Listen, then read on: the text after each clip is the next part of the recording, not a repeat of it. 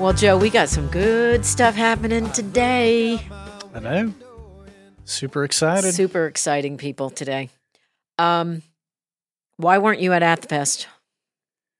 Because I'm lame and middle-aged and have kids. It was so much fun. That's what I hear. No, it really was. I tell you what, I pulled up the schedule to see who I wanted to see, and there were so many bands. Somebody told me there was 200 bands. That's They insane. expanded to Hendershots. They expanded to Live Wire. Plus, Globe. I mean, there is. Yep. I already said Hendershots, but still, between the stages and everything, and so I had to. I downloaded the app so that I could press each little thing and not have to go in the flagpole and read it. And usually it's ridiculously hot from the first day, but it only got ridiculously hot on the last day. Oh, it was pretty hot Saturday, but it wasn't anywhere near Sunday. I mean, it was hot. It really was. That could have been another reason why I didn't. Oh yeah, show up. right. I'm a fragile flower. I just I saw people. That's a really wonderful place to come to see Athfest because honestly, there are people of all ages here. Yes. The people that were seeing bands that I didn't expect to see that were, I'm kind of old myself, but much more older than me. We're coming to see some of the rock bands and things. Were there any walkers? No walkers. No walkers. A few canes. A few canes. Well, that's all right.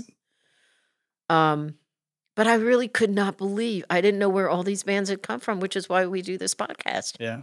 Because you discover more and more music that's here.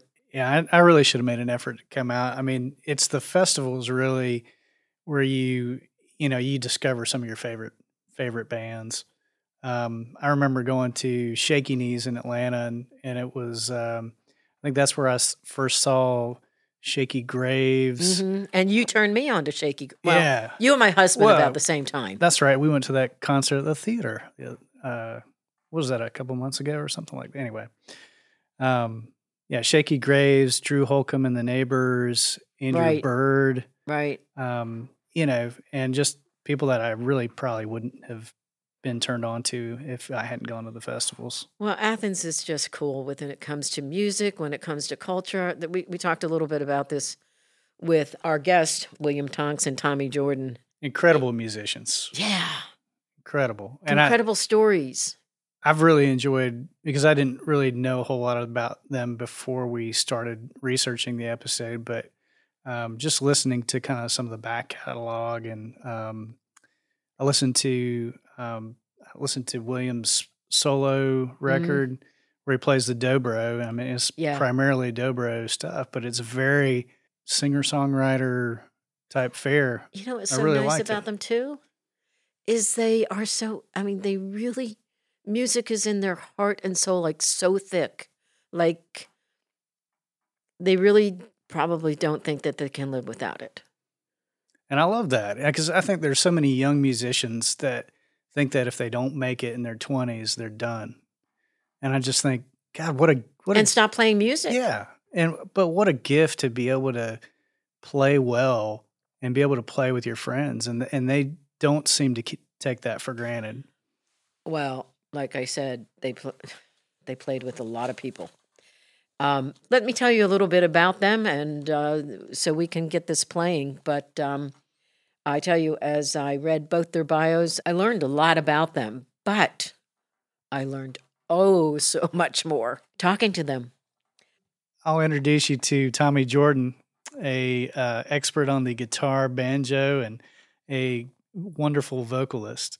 He's well known in the Athens and Atlanta music scene in the acoustic music circles. He's been performing in Athens and the surrounding area since 1977.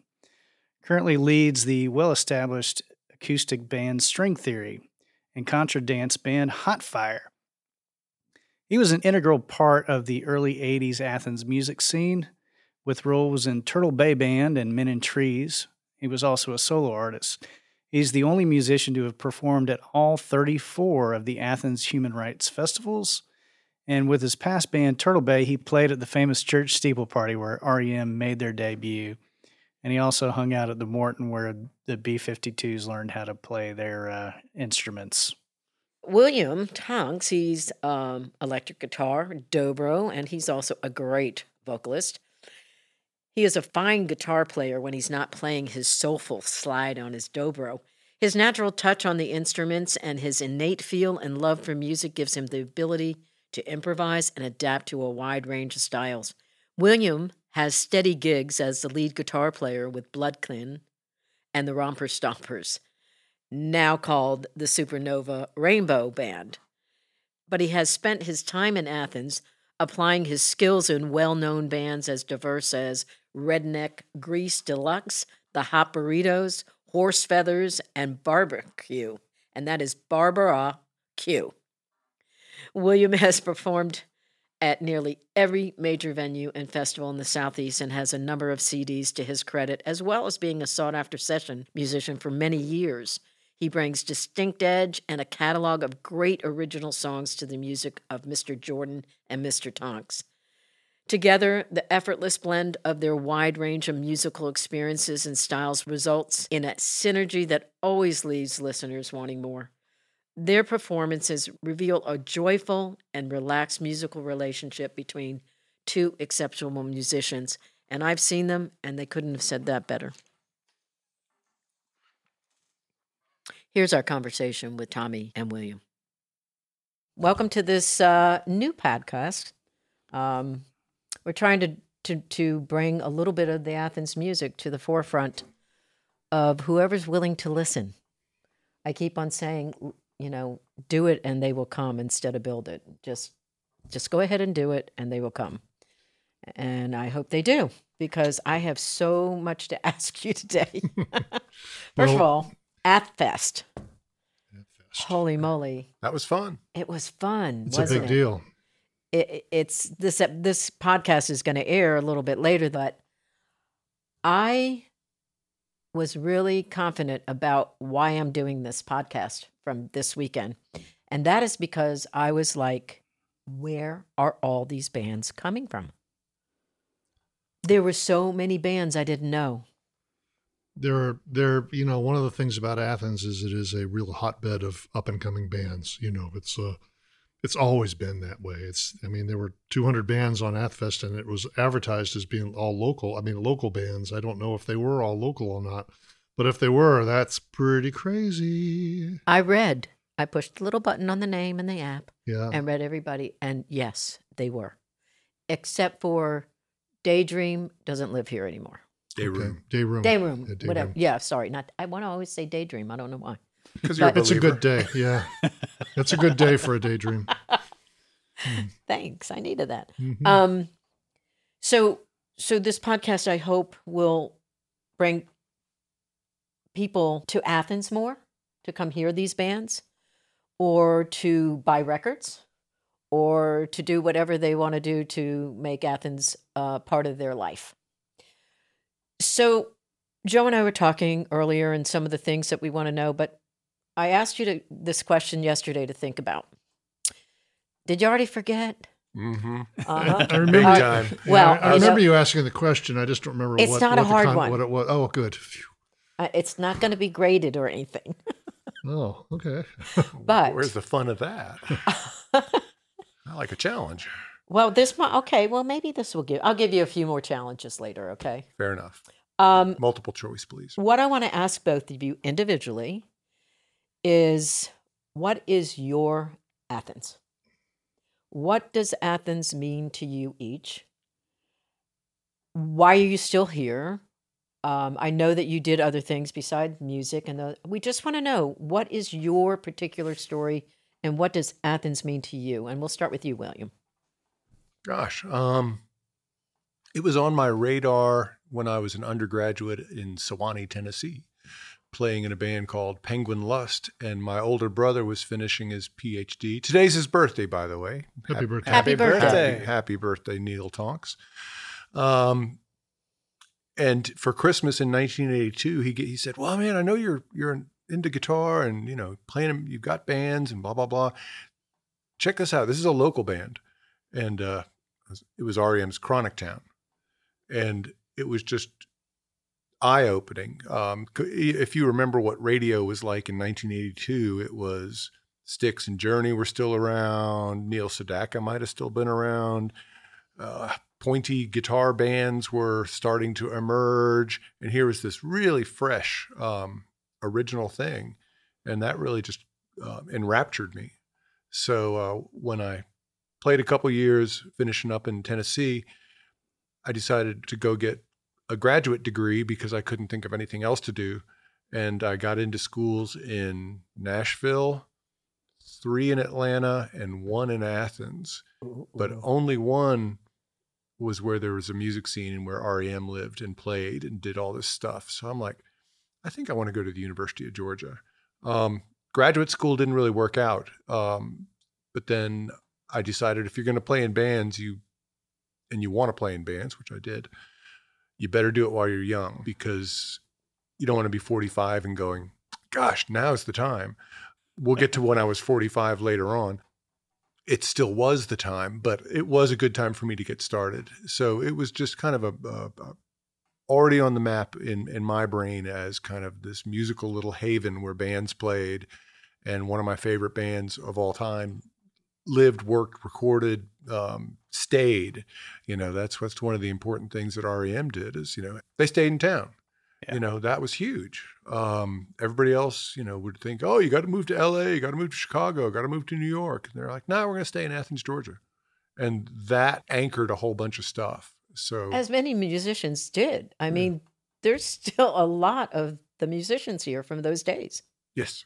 Well, a lot of them never hit the heights that, the B-52s did, or REM or Widespread Panic. But it just seemed like a really fertile place. And once I lived here trying to go to graduate school, I was like, well, man, there's just so much more going on in the music scene than there is in my textbook.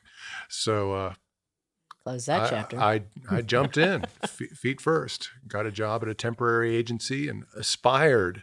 My aspirations were to get a Friday night at the 40 Watt and to get a job at the taco stand. And you got them both, didn't you? I got them both. Was Kurt Flood still for Kurt Flood? That's from my baseball Hall of Fame. Yeah. I just went to see Kurt Wood. Kurt Wood. Yes, he was there. Was he still there? Yes. Then? Oh my gosh. In fact, he's back there right now. No, I know. Yeah. He returned to bring excellence back to the taco stand. But Kurt's a gem. But he was a great guy to work with, and he taught me a lot. And then I started playing in bands. That's awesome.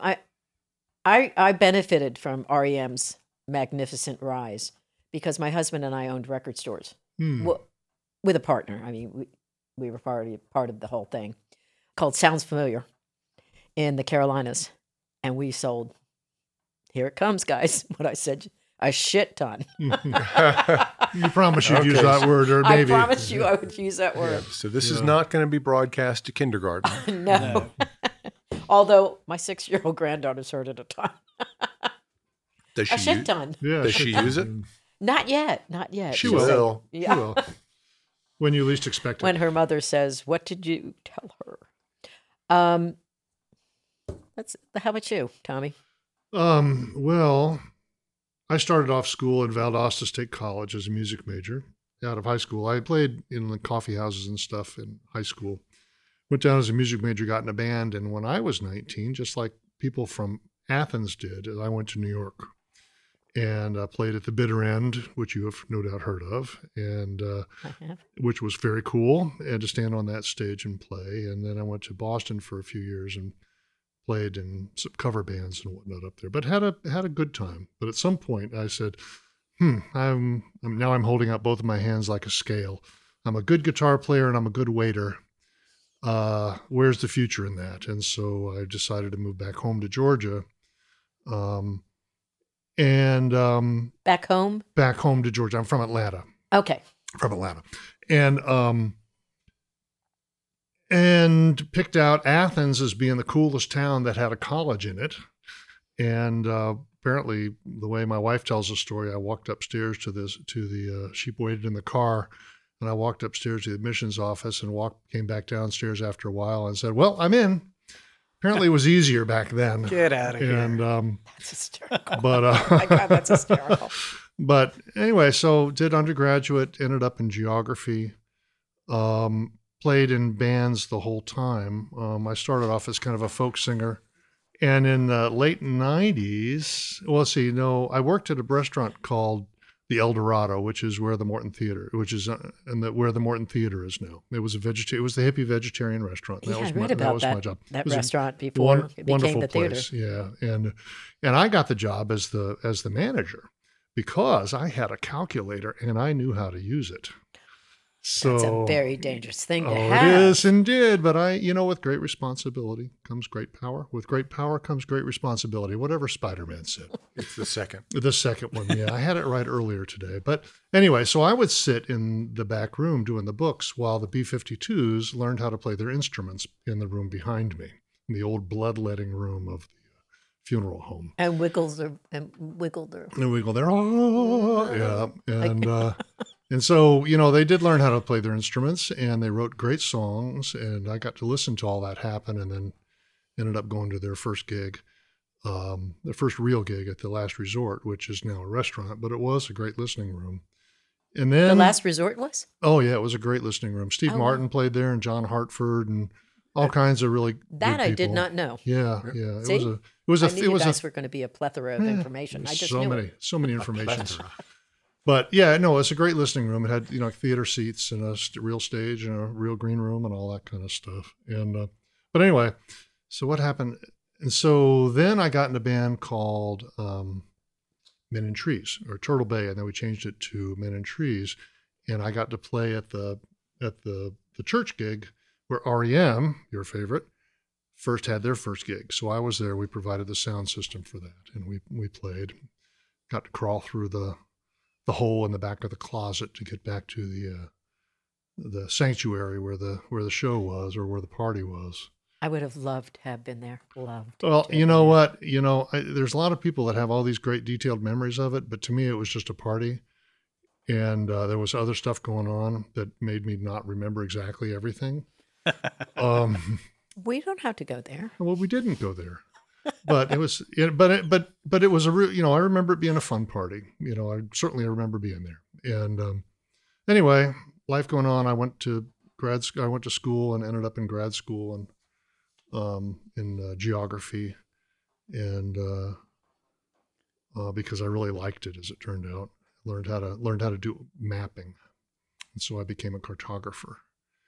And but I kept playing, and had a career in geography, 35 years at UGA, but always played music the whole time. Mm-hmm. Well, it sounds interesting to say the least, and I know that there was a lot of fun during those days here. There was. I went from South Carolina to North Carolina and then here, and I didn't really know Athens that well. So when I got to Duluth, Georgia, I kept on hearing about it, and we started coming up here for some music, my husband and I. And then our daughter went to school here and blah, blah, blah. But got to see some really good stuff. And I did get to see the Wigs one night and Drive-By Truckers and stuff like that. Not BR, yeah, BR545, is that what they're called? BR549? Yes, thank you. They're Nashville, though. Yeah, they're Nashville. But I saw them here. Okay. But I saw Old 97s here. I saw a lot of good music here. Well, a lot of national bands would come through here. There's no doubt about that. Yeah. That's what always makes it really hard to go to Atlanta, is because there is so much stuff that comes through Athens. It's amazing. It's diminished a little bit, don't you think, lately? With the ascendance of Atlanta, too. There's so many good venues there, and there's a whole generation that are going to clubs again. And, you could play to 200 people in Athens or 1,000 people in Atlanta. And you probably can't play both Athens and Atlanta. So Atlanta's kind of stealing some of the thunder for bigger bands right now. Obviously, there's still plenty of touring bands that come through, though. But y'all play a lot of like local festivals and things like that. It seems like you kind of make a point to be part of the music scene here. Well, we'll play just about any place that asks us. I know. I met you at Hotel Indigo. Yeah. And everybody I was with was like, oh, these guys are an institution. You just don't even know how much music and stuff that they've done. You have to stay here and listen to them. And they're just going on. And I'm like, okay, I will. But from talking to you that night in the hallway, I think we met after going to the bathroom. I stopped you. I don't know why I stopped you, but I did, because that's the kind of girl I am. But talking to you, seeing you, listening to you, now I kind of know. Yeah. Now I kind of know what you guys have been doing here. And it really is quite amazing what you guys have done and what you're a part of. So besides the music diminishing a little bit from national acts, how has your Athens changed for you? Well, there's more bands every year. It's just, it just seems that kids today, they're busy. They're doing stuff. They're starting bands. And, with the advent of home recording, you can make an album in your bedroom that sounds pretty good. And that's kind of fun to see. The rents have gone up. But it's funny, as the rents have gone up, it used to be that there was always a place you could get for like $300 a month, and 4 people would live there, and you could rehearse there and have parties there. And so and in the earlier days, closing time on Saturday night was midnight. So last call was 11:45. So every Saturday night, 1,000 to 5,000 people were looking for a party. And that's when a lot of house parties happened, and lots of fun, real gigs. But they were just, you set up a PA system in somebody's big living room, and you played there. Till the police came. Yeah. And, well, that probably happened every night, but yeah. Hey. Not every night. So there's less of that. And but what has filled the void is that great institution, Nucci Space, which has been around 15 years, 20. Love that place. Something like that. Yeah, it's just such a resource. But, all of a sudden you don't have to have a house to rehearse your band. It's like, oh man, let's just go down there and give them $20-$30 and, walk in, walk out, bang, done. And they got drums. And they have drums. Yeah. I actually tried to help musicians. I was doing health insurance. I'm still doing part of it. But it was really full force then. And I was trying to help musicians get health insurance because they really didn't realize they could afford it. They are an underinsured segment of the population. And she's not there anymore, but Leslie and I worked a lot together to try and... Was that the British woman? Yeah. Mm-hmm. She was great. Scottish, something like that. Scottish, but great accent. Oh, yeah, I loved her. She finally retired. But we set out flyers, we put things on the wall, and I sat there. You tried to sell insurance? And nobody came. Oh. Not one musician came. It feels out of reach for them. And I did that a couple times. What, Joe? It feels out of reach for them, I think. And also, if until you get to a certain age or a certain awareness, insurance is something you don't need until you need it. Yeah. And you didn't know you needed it till you need it. And then you're throwing away thousands of dollars. No matter how cheap it is, it's still $2,000 a year. And or $1,000 a year. I'm just thinking about the Obamacare stuff, and that's a lot of money that could be spent on Brahmin. Yeah, or another good guitar. Yeah. C'est la vie. La vie. But anyway, to get back to what we are talking about, if there is one song, maybe two, that you would want somebody listening to this podcast to know about you, what would you pick? Probably Counting on You, which is a song from the album A Supernova Rainbow of Fun. And it was a really collaborative work. Todd, Nance, Danny Hutchins, and I all wrote each wrote our own verse. And I don't know, it kind of summed up the compassion of that band. We just really adored each other and we laughed so much, but we were also kind of, tree hugging, people hugging hippies. And that it just all kind of fell together on that one. And then now that I get to play it with Tommy, it just continues to have this resonance. And I think, it people like it, and I love it, and I love it. Yeah. Well, I loved listening to it yesterday. So- I was Who are these young people in the Isn't cover that here? great? That was the bass player's idea, John Mills. He said, instead of doing like band pictures, why don't we get kid pictures of ourselves? And that's us. look as how cute you as- are. We're looking in the. This is great for in radio, the by the way. jacket. Yeah. Yeah. I can already tell in this picture that you're all having a hard time not laughing. Yes, it was hilarious. So we're singing in a round, like row, row, row your boat, row, row, row, and around one microphone. And the engineer, David Barbie, had the sense to stand on a chair with his phone and take a picture of it. We just thought it was the funniest thing. And what you hear on the record is that take. And I loved that song, and I loved Peas on the Vine. yeah, Sweet sweet pea. peas. Sweet Pea on the Vine. Yep, I sang that this morning at the State Botanical Garden for sweet pea campers sitting out on the theater in the woods, and I will return on Wednesday and do it again. So, Tommy, you were I was reading that you were involved in the North Georgia Folk Festival, Yeah. and been doing that for a long time. I've been the director of it for 15 years. That's awesome. And, now the 16th year that I'm involved, I've found a person to take over, Claire Campbell from Hope for a Golden Oh, Summer. yeah.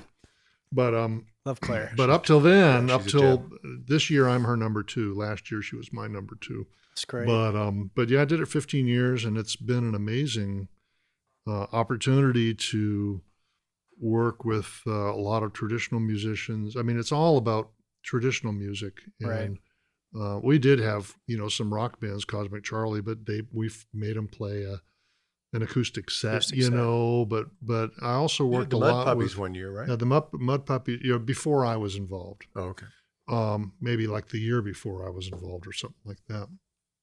So it's never been electric. Well, there has been some electric guitars, but it's never been. acoustic, It's but- never. We've had some of the bands have electric guitars, yeah, but primarily it's acoustic. So it's banjos and fiddles and acoustic guitars and Dobros? and dobros. Yeah, we have William and I Somebody played. plays a dobro. Yeah, William plays a dobro, and he and I have played it a couple of times. And I got to work with Jerry Douglas in my really? music job. I was we distributed his albums, CDs, whatever you want to call them, and It's an album. recordings. yeah. yes, recording. And I love Jerry. I love his wife. It's been it was really a grand time. I got to do this little tour with him and John Oates doing a Christmas album, Oh, fun. and it is so good. And Maura O'Connell was there on that tour also. She's a heck of a singer. Yeah, Love she's a her. wonderful singer. I saw her at the Ark in Ann Arbor one time. She was one of the first people I saw in North Carolina when we opened our stores there. She was with Robert Earl Keen, Mm-hmm. and it was fabulous, fabulous. It was at Spirit Square. Hmm. You ever played there? No. Oh, the acoustics in that place is unbelievable. All right, we're going to have to push you guys on the road a little now. It'll be we'll- fine. Any place that'll have us. Yeah, we have a car, we have a PA, so There you go. we're completely self-contained. You know, they've kind of made it into this whole big art center in Charlotte. You know, kind of what they're happening in a lot of places, and just making all the music go together and stuff. But the other thing that I wanted to talk to you guys about is who besides the big guys, REM, B-52s, etc., who is probably one of your most favorite bands that came out of Athens besides the ones that really made it? The Glands. That somebody else told me that. Oh, man, I just adore their records. Oh, man, they're so good. Just really pop records, but they're weird and they're smart. And yeah. You didn't even hesitate. No. Mhm. Yeah, Like, you didn't even have to think. Yeah. That's pretty good. well, I mean, I would have to think. Yeah, I play their records at my house for pleasure, and I don't know if I've ever heard the Glands. I I don't know know the that I have name, either. but I don't know if I ever have. Yeah, We have a ton of vinyl in our house and a ton of stuff, but our music comes from older times and during the record stores and all that stuff. We have an autographed REM. I said, "How did we get that?" He goes, "Well, we had an in-store or something." I said, "What? We didn't. What?" I have a rock copy of the Rock Lobster Signal on my wall that was kissed and signed by each of the members. Oh, nothing And like a good lipstick the kiss. lipstick kisses, yeah, it's on the wall. Have That's it framed, of course. That's a good one. Are you more of a folk singer fan, or are you? Yeah, there was I was in rock bands, a rock band early, up in the '80s, and then I kind of got into folk music. Not kind of, I head over heels into folk music and old time music. And so, your favorite band is the rock band, the Glands, which I don't know about because there was a whole period of time where I wasn't listening to rock even a little bit. Because it turns out there's plenty of folk music that is quite engaging. Speaking of Jerry Douglas, who was was the reason I started playing dobra. So yeah, really, yeah. So hearing him on "Will the Circle Be Unbroken" Volume 2, I was like, that is a cool sounding instrument. I don't know a lot of dobro players, but I believe, and I've never really heard you play yours. So, I picked up that 2008 album or 2007 but I don't think there's. album. I mean, there's. I thought it was great. There could be somebody better than him, but he is. There are other great players. Rob Ickes is great. Yeah.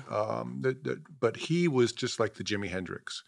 He's a funny guy too. He took the instrument to a whole new level, and whether you like Led Zeppelin or not, Jimmy Page was a very melodic guitar player. There's lots of guitar players that can play fast or do tricky stuff, but can they do it in a way that you want to whistle a tune? I think Jerry Douglas has that same musicality, that sense of melody that not everybody does. Some people just have the tricks. But Tommy's thinking about his favorite folk artist from Athens. Yeah, because your favorite artist. We're circling back. See how I did that? That was nice. Yeah. There was... So Art Rosenbaum was huge in the folk music here, and I got to work with him in the North Georgia Folk Festival we were just talking about every year, and collecting. He would collect musicians. He would collect musicians and their music, from the hills basically, and kind of like the Songcatcher. Just a whole lot like a Songcatcher, and he's got records in the Smithsonian of those recordings. He won a Grammy. And he won a Grammy for him and all that. And so being able to work with him and play with him, when I played a concert with him, I played with him with some frequency, and then we collaborated a lot in the folk festival. And he would bring all these people in, and that was kind of his gig. I would bring the more modern folks in, and that was, you said, how has Athens changed? Well, there's been a lot more of the singer-songwriter types come out, the younger musicians writing their music and playing acoustically now. I think there was a period where we didn't have a lot of acoustic music in Athens, or it was really under the radar. And now it's come back and it's coming back out. And I really like that a lot. Well, one of the things I said when I'm trying to write some stuff about Athfest, just to kind of recollect and what I saw, how I felt, what really moved my soul, and that type of thing. Jim White. Oh, he's amazing. He's fantastic. This is true. Yeah. He brought tears to my eyes. Yeah, no doubt. Listening to him Saturday night. I actually helped him with his insurance. Oh, there you and go. That's how we met. Yeah. Crazy. It was crazy. Because he understands you need insurance. Oh, he came to my garage sale first, and I had these big 4x4s from the record store days of Little Feet, Tomato. Waiting for Columbus. Columbus, yeah. And Heroes. And he bought them. And then Lisa Mendez, who I'd never met, she bought all the other stuff.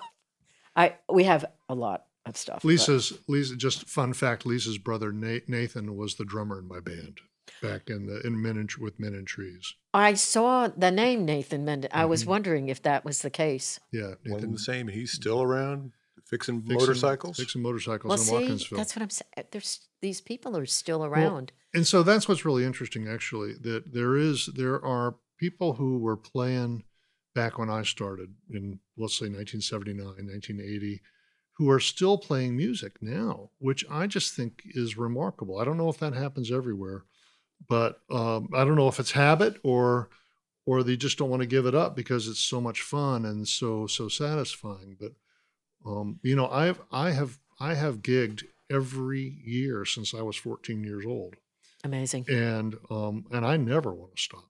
And But don't you think you're addicted to the writing and you're addicted? Like you can't stop. I saw a thing about Paul Simon the other day on Sunday morning, and he said, I tried to stop. I said I wasn't going to write any more songs. I wasn't going to play, I was going to play anything anymore. And I tried, but I couldn't. I had to keep on writing. I don't know how you would. I mean, I've never been much of a writer, although I've been writing a lot more lately with someone else. I think playing goes the same way. But the music, the musicianship, I'm always learning how to play guitar better. And there are people who say, well, why do you, you're already pretty good, but, you can always be better.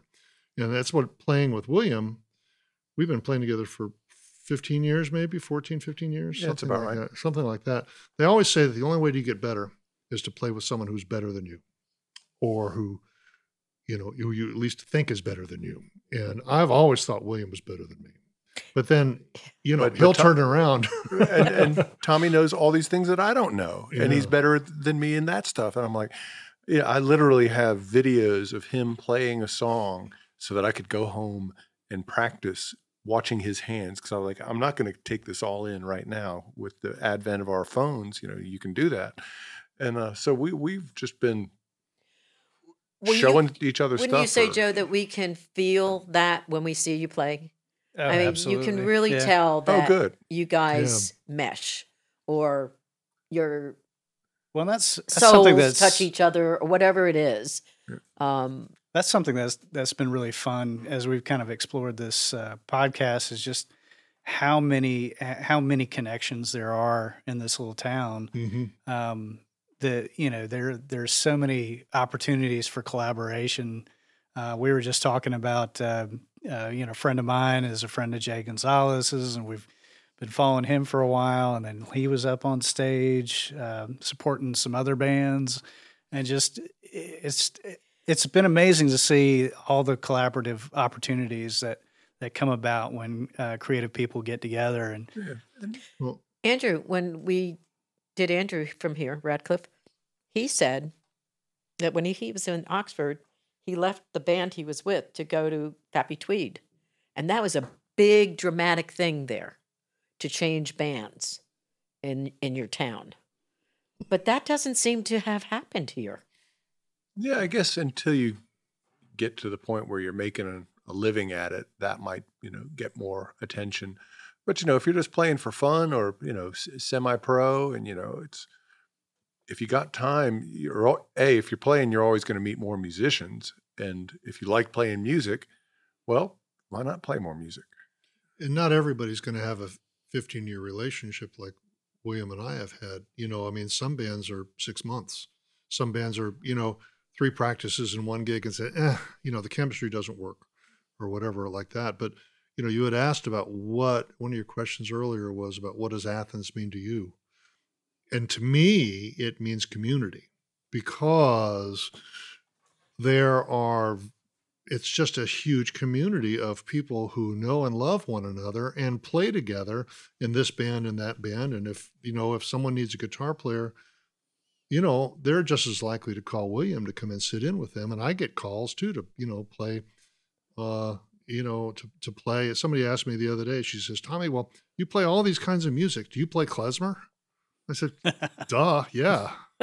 Who doesn't, But it turns out that I was asked to play with the klezmer band, and since they were all my friends fun. Anyway, I got to, and I could play the style. Tommy, it's funny you said community, because I'm going to talk about me for just a second here. I left Duluth, Georgia, and told my husband when this house that we rented, bought for our daughter when we were in college, came free. I said, I'm going to Athens. You want to come?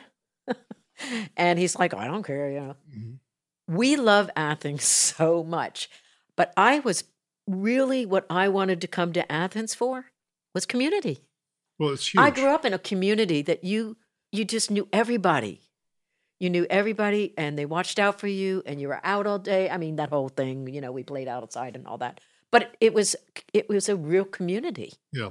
and Athens has been that community. I wanted to be able to go into a restaurant, a bar, an ice cream shop. I don't care where it was. I wanted to go in and be able to say hi to somebody that I knew. And you can do that here. It's absolutely. As Athens has grown, it's a little bit more difficult, and especially since there's hundreds of restaurants, but it's still real possible. And you also will know the waiter or the server, and they'll know you, but they may know you from the last restaurant they worked at, Right. and but the community, I don't know. There was a time when there was an acoustic community and there was an electric community, and William was a huge part of the electric community, and I was a mainstay in the acoustic community. And there was some overlap. I always knew who William was, and I knew Tommy's name. Yeah, but we had never met until, frankly, Boy Scouts. His son joined my Boy Scout troop. Community. Yeah. And then we discovered, well, here's where the two worlds collide, but it's really big. I love it. I love that I've got really, really, really good friends here, and long-term friends, and many of them are great musicians. Not all of them are musicians, but My husband will never leave here. He loves Ollie. Oh, yeah, man, the really? Osher Lifelong Loves Learning Ollie. Institute. yeah, Yes. We've actually given an Ollie talk. that's right. Have you? Oh yeah, It was during the pandemic, right? yeah. We did it on He Zoom. does Zoom. great books. He does Yeah. poker. Oh, and don't mess with his poker games on Friday nights or Monday nights. Like, Let's see, does he have a little Tupperware thing full of change he just carries around with him? no, he has dollars though. He's got a Dollars. dollar drawer. Ooh. It's nickel dime quarter. Yeah. It's That's- $5 to get in. But I mean, they're vicious. That's Too, expensive. too rich for my blood. But Ollie, he's very academic, and that's the beauty of Athens also, is that this college town offers us not only this amazing music, it's offering us culture, it's offering us learning. It's got one of the best art museums in the country absolutely for free. for free, exactly. Yep. So yeah, Athens is very, very good to me. Yeah. All right, Chica. Yeah, so I moved in Athens in '99, and I was a choir kid growing up, and had an a cappella group in choir. You did? Yeah. That's cool.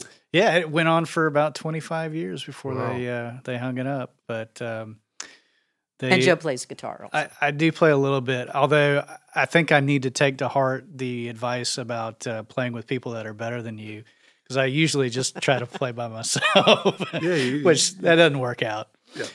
And well, go ahead. Oh, no. Well, what I was going to ask earlier is, like, when you guys got together and played for the first time, where you're talking about two different communities and maybe kind of two different styles and tastes, what was it that really kind of made that work for you guys? Steely Dan. Steely Dan. Steely Dan. James Jeff- Taylor. James Taylor, Grateful Dead. Literally, so my son was leaving 5th grade, going into 6th grade. So that's where Cub Scouts end and Boy Scouts begin. And there wasn't a feeder troop for our Cub Scout troop. So another parent said, I'm going to go check out Tommy Jordan's troop.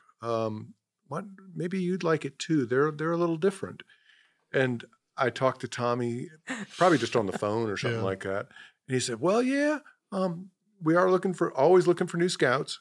And we are a little different. We want to go somewhere every month, let the kids have an adventure, but usually a very affordable adventure. We're not a high budget troop, but we want to get out in nature and do stuff and teach them skills.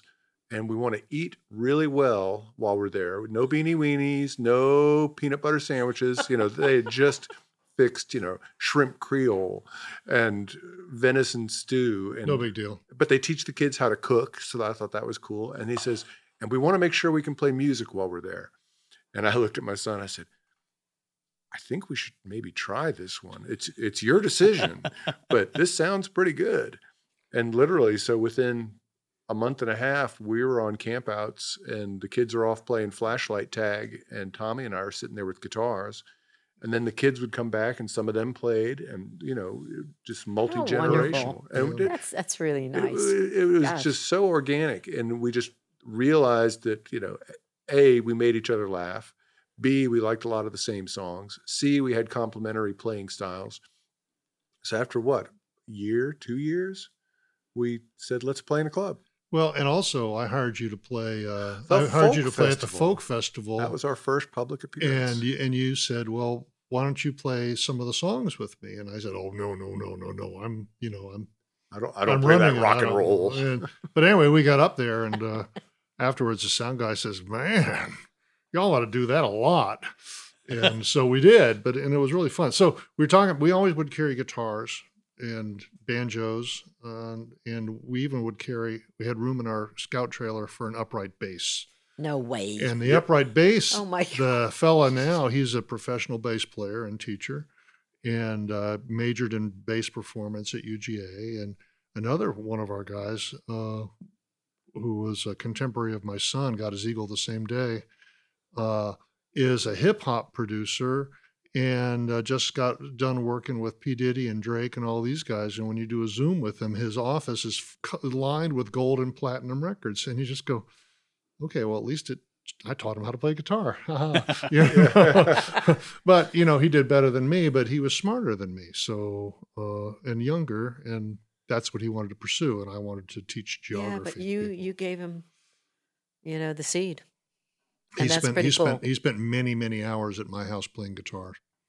And you teach guitar.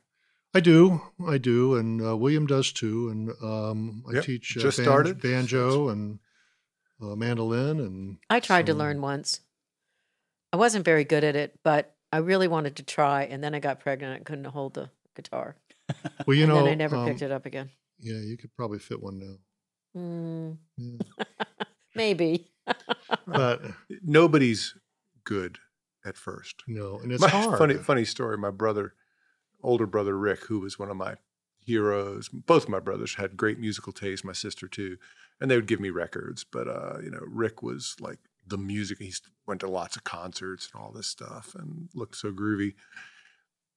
And after I'd been playing for like 2 or 3 years, he said, "Hey, I gotta say, for a long time, we couldn't tell what you were trying to play. We didn't want to say anything. But now we can tell what you're trying to play, and it sounds pretty good." And I was just like, well, thanks for not discouraging me 2 years ago. So that's the worst thing you can do. Yeah. Just, maybe you want to go do that outside. But no, that was a pivotal moment. I was like, oh, okay, well, I'll practice even harder. That's very cool. Yeah, I'm from a family of 10. Not one of us. Well, my mother played grand piano in our living room by ear, but she died at a very young age. So I remember, like, how much is that doggy in the window? Okay. Those are the tunes that I remember listening to her. But not one of us really played anything. My brother did pretty good on a saxophone and a harmonica, but he never really did anything with it. Just for fun, but he got to be pretty good on one of those little flutophones, recorder. Those little saxophones that kind of plastic. Alto. It wasn't a metal one; it was just this like little one. But he got pretty good on it. I don't know what it's called. I don't know that kind of thing. But plasticophone. I got to ask you something. All right. Contra dance. What about it? Oh, they're fun. I think I would love it. You would love it. Anybody. I love to dance. First of all. Anybody would love contra dance. But I've seen video of it. And is there something special you have to know? How do you learn to do contra dance? Well, they actually teach you during your first dance. Oh, yeah? Yeah, they teach every dance. And so usually almost every dance I've ever attended or been a part of, and I've played guitar and banjo at a lot of contra dances. One of my bands is a full-on contra dance band. Is they will spend the first half hour teaching the new folks, what a do-si-do is and what the different moves are. So what is And it's not it's like a square dance. So yeah, it's so not picture, what you were in high school or grade school and you did a square dance, right? The same things, same exact moves, swing your partners and all that kind of stuff. But it's more of an English line dancer. It started, I believe, in New England. huh. And so instead of being in a square with 4 couples, you might have 10 or 12 couples in a long line. And if there's more people than that, then you make a second line. And Do you go in and circles no, you or go up and down the line. up and down the line? And you Okay. end up dancing with everybody in the room, which is really fun. You start off with your partner, and then by the next, what I call go round, which is the next time around the song, the tune, you're with another person. Now, is it just music or is somebody calling things or There's a caller, and yeah. so the caller is in charge, and he or she will stand on kind of a little platform with a microphone, and first thing they'll do is teach what the dance is. So they'll say, okay, so now you're going to do this move and then that move and then that move and then that move. And then the band, what our job is to interpret what those moves are. That she usually keeps it, the caller will keep it on like a recipe card. And so one of the things that we need to learn how to do is how to read that recipe card and figure out, well, is this song, should it be choppy or should it be smooth, or what are the different moves in the dance, and what if is it in the beginning section or the second? Each tune is in a what they call the A part and the B part, and so there's kind of two sections. But there's of a finite set of moves. There's a finite set of moves, right? And then not all of them are used all the time, and some of them are kind of exotic, and so the only advanced dancers will, if the caller can usually read the crowd and say, okay, these are a bunch of beginners or these are better dancers, and she'll modify the dance accordingly, or slow it down or speed it up. So how did this all start? You thought up north? Well, I think it started up in New England. It probably started from English country dances over in England. And then they came back, and up in New England, there's a huge tradition of it, using French Canadian tunes and New England tunes and English fiddle tunes. And they all have Irish tunes. They all have a kind of a structure. They all have a similar structure, and I won't go into it, but it's Thanks. it's but I sure can. I sure can. But it's moved down, and so as you come farther south, the bands will play some of that New England stuff, but like we played what's called Southern old time music, which is a different, it's the same danceable, strong beat, but different melodies maybe and different tunes. I learned to my first dances were the jitterbug and the This mashed is nothing potato like and the that. jerk and all that. Those were my first dances. Well, And I still have some of those moves in my dance. Well, I I remember swear I doing do. some square dancing. I swear. I still got my little, well, the jumping up and down. the last bit about contra dancing is that the nice thing about it is that it's more like rhythmic walking. It's not like dancing like the jitterbug or the Charleston or some of those kind of things where they're fairly athletic. You can actually do a contra dance if you're, 8 years old, or if you're 75 years old or 80 years old, and everywhere in between, because it moves. You move at a speed, but you can almost walk through it, march through it, according to the beat of the tune, and it makes it That's wonderful. really That's wonderful. that's it's wonderful. really wonderful. And you do that with the Athens Folk Music and Dance Society. That's right. Is that right? That's right. Yeah, I'm actually the president of that too. Okay. You're president of So- everything. Well, not Makes not me anymore. tired just thinking used to- about everything you do. Tommy is a busy guy. I used to be president of more stuff. How I how feel often so happy that you made it here then. how often do you have dances for? Well, for that COVID group? killed it. Oh, COVID killed it, and when we had our last dance in March of whatever 2020 or something like that, and then we've been trying to resurrect it. okay. But even so, dancing is coming back this year for the first time in a really, since COVID started, and we've been trying to bring it back here to Athens, but with the Folk Society, the Folk Music and Dance Society. We used to have, for 20 years, we did one Saturday a month, every month. How are you trying to do it now? We're trying to get, we're having trouble getting a venue. We're having trouble figuring out the economics. Costs have gone way up on everything. Mm-hmm. You have to rent the venue, obviously. You have to rent the venue. You got to pay the band. You got to pay the caller to come from Atlanta and work for 3 hours and go back home. And whereas I used to be able to do that for $75, there's no way in the world I would do that. And the bands, need to get paid because there are only a few appropriate bands here in town. And we like to get fresh stuff, I know. And I think that's why these new bands are having such a hard time. Well, new bands never get paid. One of the nice things they can't even afford to tour. Yeah, well, touring is expensive. It is.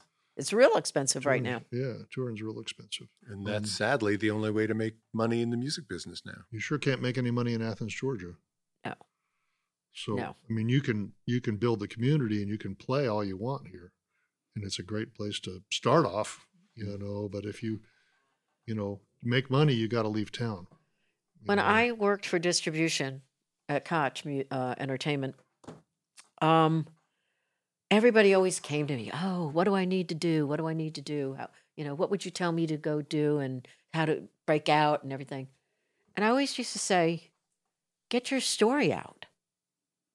Tell your story. Get on social media and tell your story, play your music. And now, there's all these TikTok videos and Facebook videos, Instagram videos, and everybody's getting millions of hits. Or not. Or hundreds, or tens. Yeah.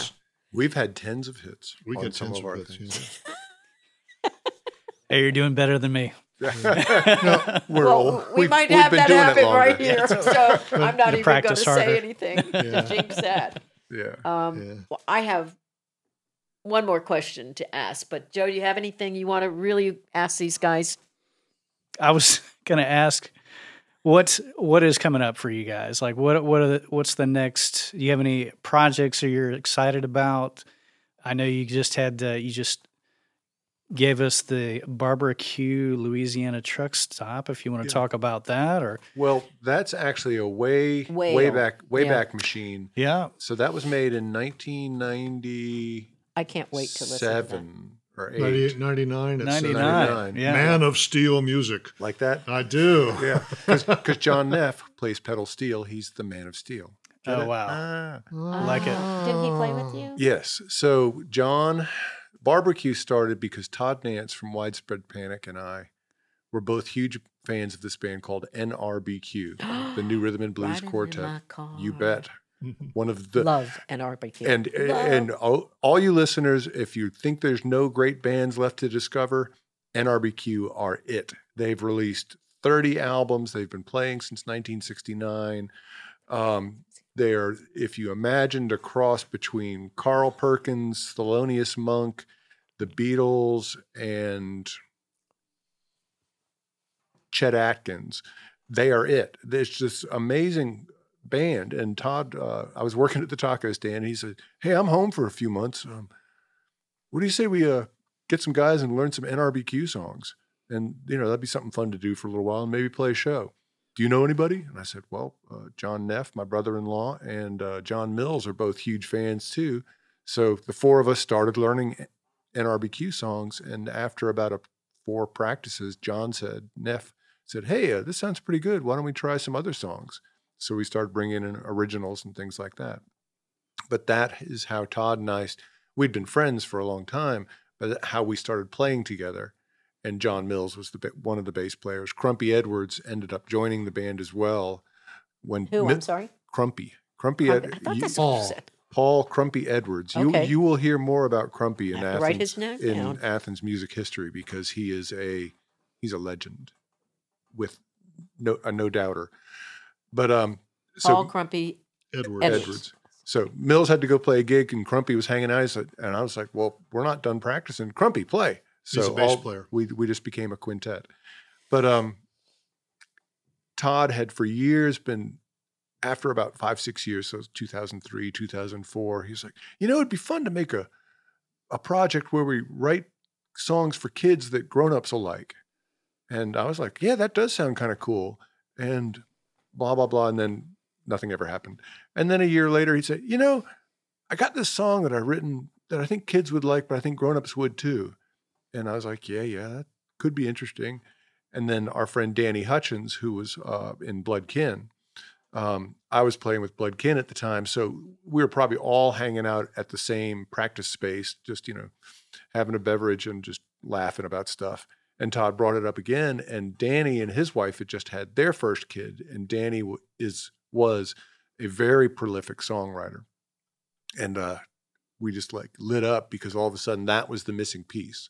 So Todd, John Mills, Danny and I started that Supernova Rainbow Band, and we called it Romper Stompers for the first 10 years. That's pretty funny. Yeah, and you guys probably are old enough to remember what a Romper Stomper is. I do. Unfortunately, I do. But it's I've heard that reaction before. Yeah, but it's also we changed.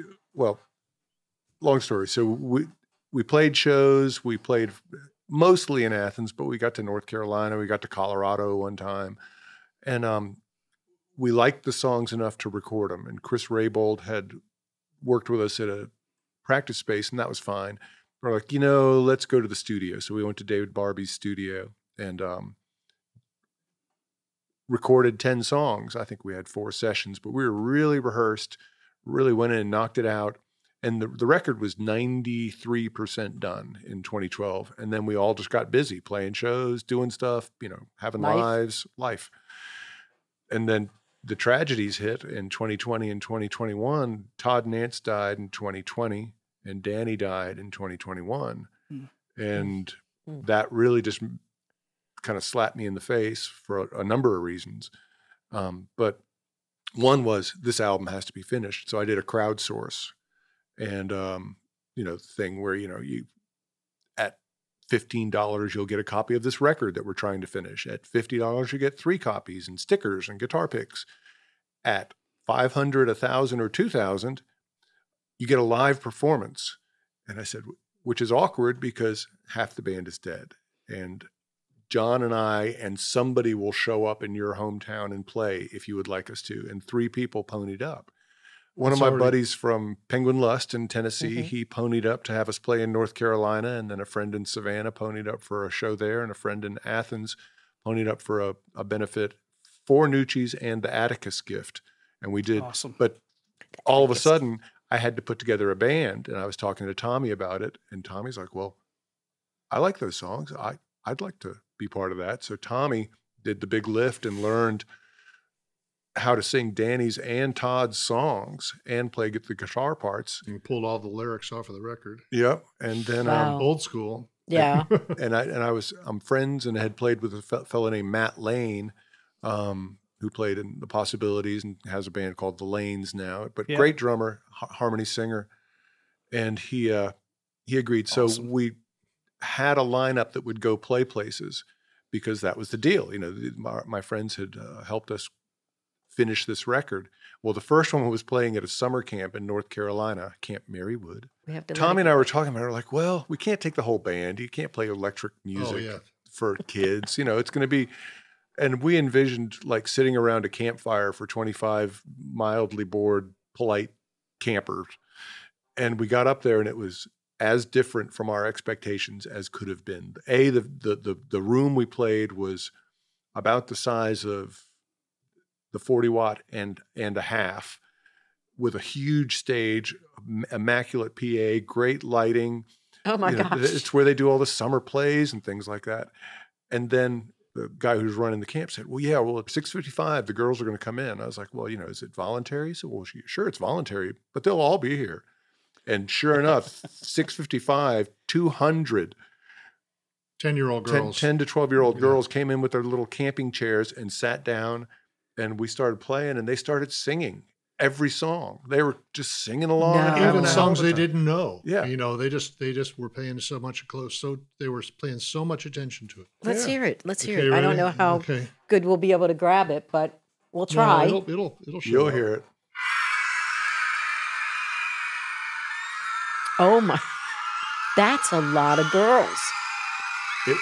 That's two people standing on stage playing songs they'd never heard. On acoustic guitars. Yeah.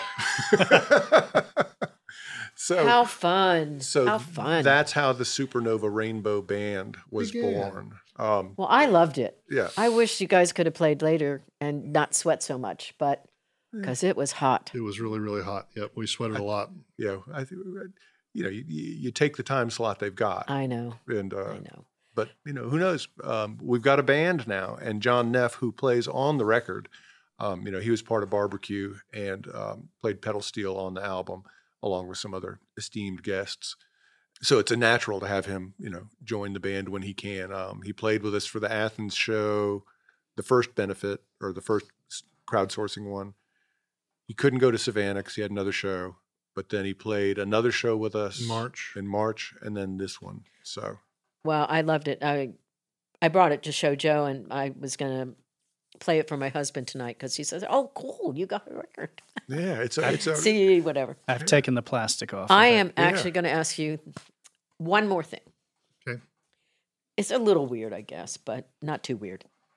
Because I asked you at the beginning why Athens and your story of Athens, and you guys have been so great. I mean, I feel like I'm going to have to break bread with you soon or something. Well, that'd be fine. We haven't even touched on like 12 other albums that we've made, so. I think we could absolutely do that. But, I think once people start hearing what you're talking about, I think they're going to be really interested in looking you guys up. I want to ask you, what is, this is weird, like I said, maybe a little weird. What is in your musical heart and soul right now? I want to play more. What do you want to play more? Just play. Just play and play and play. Yeah, I love playing music. I want to be going in the casket playing. Yeah, that'd be fantastic. I mean, hope it's later instead of sooner, but. Well, we all do that. Yeah. But I just want to play. And I want to play with players. Well, that's what I mean. What you just don't want to play. You have to have music that's going to touch you. Yeah. I mean, don't we all listen to music that really but just hits us in a certain way? Yeah, but it's not all. It doesn't hit you. Everything is not emotional. Some of it, the emotion is just being able to. It doesn't matter what style of music it is, or if the song itself grabs you. It's the communications between the players, which is just as important, or maybe more important, because when you're playing music with someone else and you're really listening, because you really have to listen, and you really have to anticipate and understand what's going on with that when you're playing with that other person, so that you can react to them and so they can react to you. But the reaction time is instantaneous. Well, it's funny. To that end, I saw this great interview with David Byrne on 60 Minutes, very recent. Yeah. And he talked about the fact that he's really a very shy person. And the interviewer was like, well, how can that be? I mean, look at your persona. He's like, well, that's it. I can go out and communicate to people through that performance, through that music. And that's how I communicate with people. And that's how I communicate best with people. I mean, I can talk. I've learned some skills over the years on how to, talk about stories and maybe tell a joke. But what I'm best at is nonverbal communication. Yeah. And that's what music is, if it's good. And when I say playing with, it doesn't always have to be like super challenging music. Sometimes it's fun just to get together with your friends and sit around and just take turns playing songs. Mm-hmm. But you love your friends so much that lets you non-verbally communicate with your friends. And if they sing along, it's even better. Yeah. I went to see, my husband and I went on a big vacation, and I went to see first, we started off our trip in Greenville, South Carolina at Peace Center, which I'd never been to. And it was Taj Mahal and Los Lobos. That sounds like an amazing show. It was. Yeah. Those guys are. I saw There's it. a reason they're legends. I was scanning through, and I said, Mike, I'm running upstairs. We gotta go.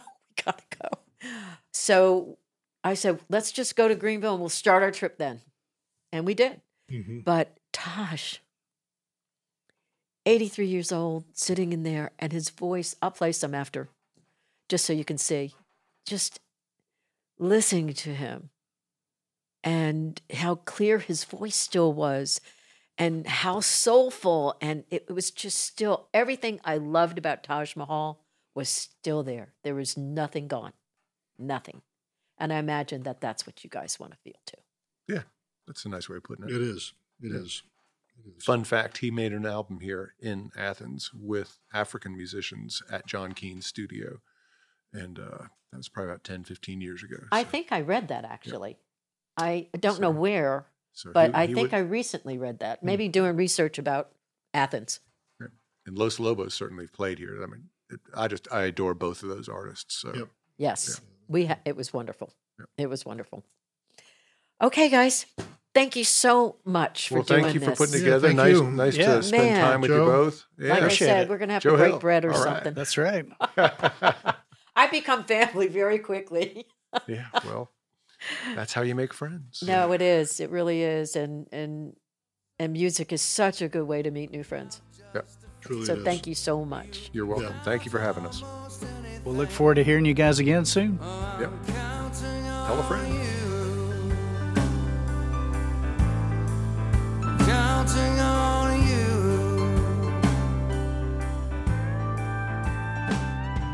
I want to thank my guests, William Tonks and Tommy Jordan, one more time. Gosh, that was a great conversation, and I truly loved talking to them. They were so much fun. I can't wait to go listen to them again. They play all the time around Athens, and if you haven't seen them, you should do that. But if you're not in Athens, you can find Tommy and William on the internet with their podcast, Mr. Wednesday. And anytime you hashtag Mr. Tonks, Mr. Jordan, you will find them. Thank you so much for listening to Athcast Music. I truly appreciate your listening. Please let me know if you have any suggestions or you want to hear about a musician here in Athens, or maybe want to just make a comment. I'll take it. Thank you for listening. Yeah.